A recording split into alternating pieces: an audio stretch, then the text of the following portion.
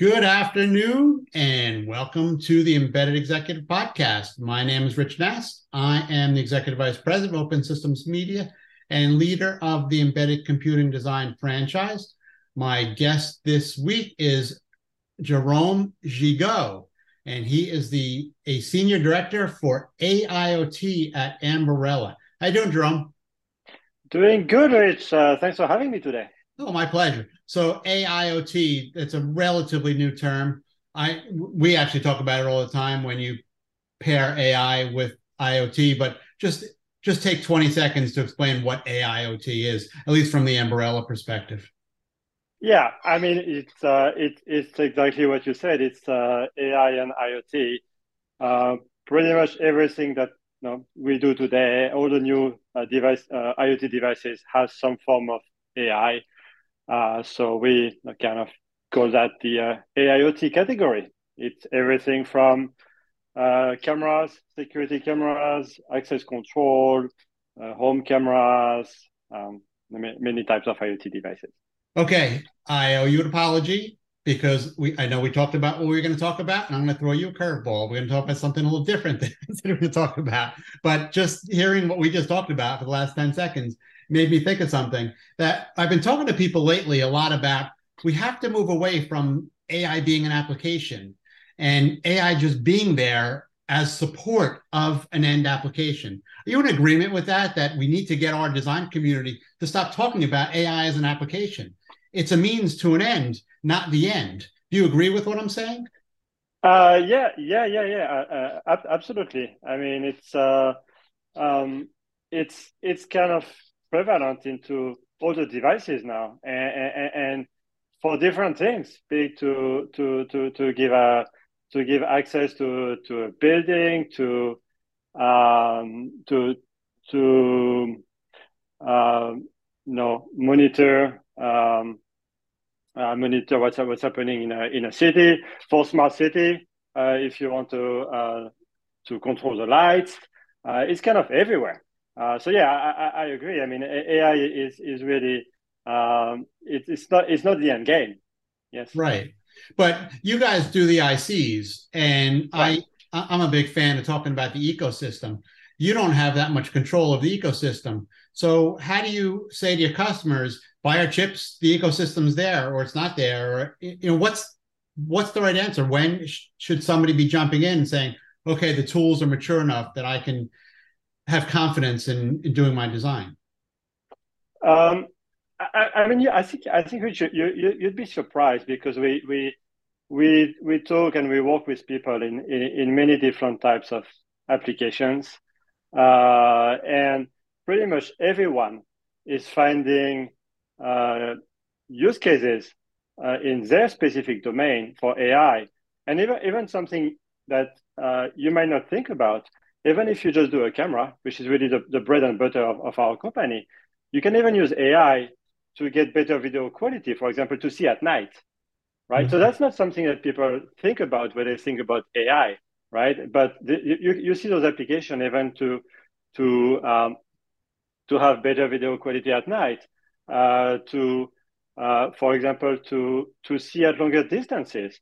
So we even use AI actually to improve the range of the radar, right? So that's really part of one of the technology we have at Ambarella called Oculi, where we use AI to increase the range of a radar. So there's ways that AI is used that is not really communicated a lot. People don't think about it, but now AI is really everywhere. I mean, and many times you don't even know it's there.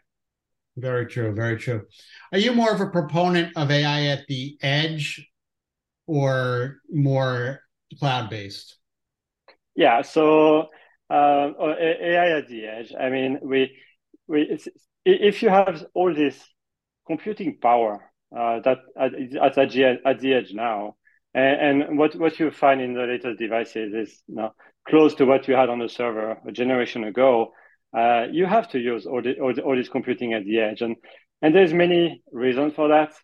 When you work with video data, you just have all this data at the edge that you can work with and get some good insight versus having to stream everything to a server. And that by definition, you're going to stream less data and you're kind of wasting. all this intelligence you have at the edge now. So we're a big proponent. We think things over time go from the server to the edge for sure. You talk about having enough performance at the edge. How do you make that determination if you have enough performance? I mean, there's no magic number where if you get X number of MIPS or gigaflops or whatever the metric is. How do you know when you have enough? Um, yeah, it's a really good question. It depends on the system, right? Let's say you're doing a car, for example, right? A self-driving car. I guess enough is when the car can drive itself and run all the AI for the car to drive itself. That's likely enough. If it's a camera, a security camera, it might be when you get all the data that you need, the motion of cars, people, all the characteristics of the people, and that could be enough. But again, our customers always find a way to use AI in different ways. Um, Maybe after that, you want to use AI to increase again your video quality. So there's always more application for AI, and I'm not sure it's ever enough. Uh, Right. yeah, Now we've talked about an application area, automotive, that you can't mess up right. because people's lives are at stake, or you could hit a kid or an animal or a tree or whatever. It isn't some other consumer application where you only need to be right 95% of the time. What sort of restrictions do you guys place on yourselves and then or placed on you by the industry? I mean that's a big question for the industry, and it's at the end of the day, decision needs to be made, and a lot of those are done at the higher level of the application, right? So typically by our customers or our customers, right? They need to really train and program the AI for what the car does. We mostly provide the tools for those applications to be developed by our customers. So they have to make some choices. What we can do on the chip side is really making sure that everything is functionally safe, right? That the hardware will work, and even if the hardware fails, there will be another part of the hardware that kicks in and either takes over or reports a failure. So that's really our role in the ecosystem. Okay. So let's look into your crystal ball 3 years from now. When you and I are having another conversation, what's the topic going to be? 3 years from now, what's the topic going to be? Um, How's that for it's putting you on the spot? No, yeah, not putting me on the spot, but the topic of the day is, generative AI, large language models. It's just the beginning. It's coming on the server side.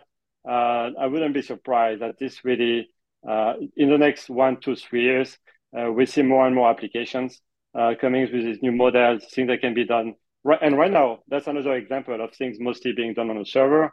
What's going to happen when some of those move to the edge? And I think we're gonna see in the next 2, 3 years a lot of applications coming out of everything that's happening right now in this generative AI space. Okay, Jerome, you mark on your calendar 3 years from now, and we're going to see All if right, what you said is right. all right. Thank you, Rich. Speak Thank to you you very then. much for joining me. I appreciate you taking the time. Thank you. That was Jerome Gigot. He is the Senior Director at Ambarella, and I am Rich Nass with Open Systems Media. You have a great day, Jerome. Thank you, Rich.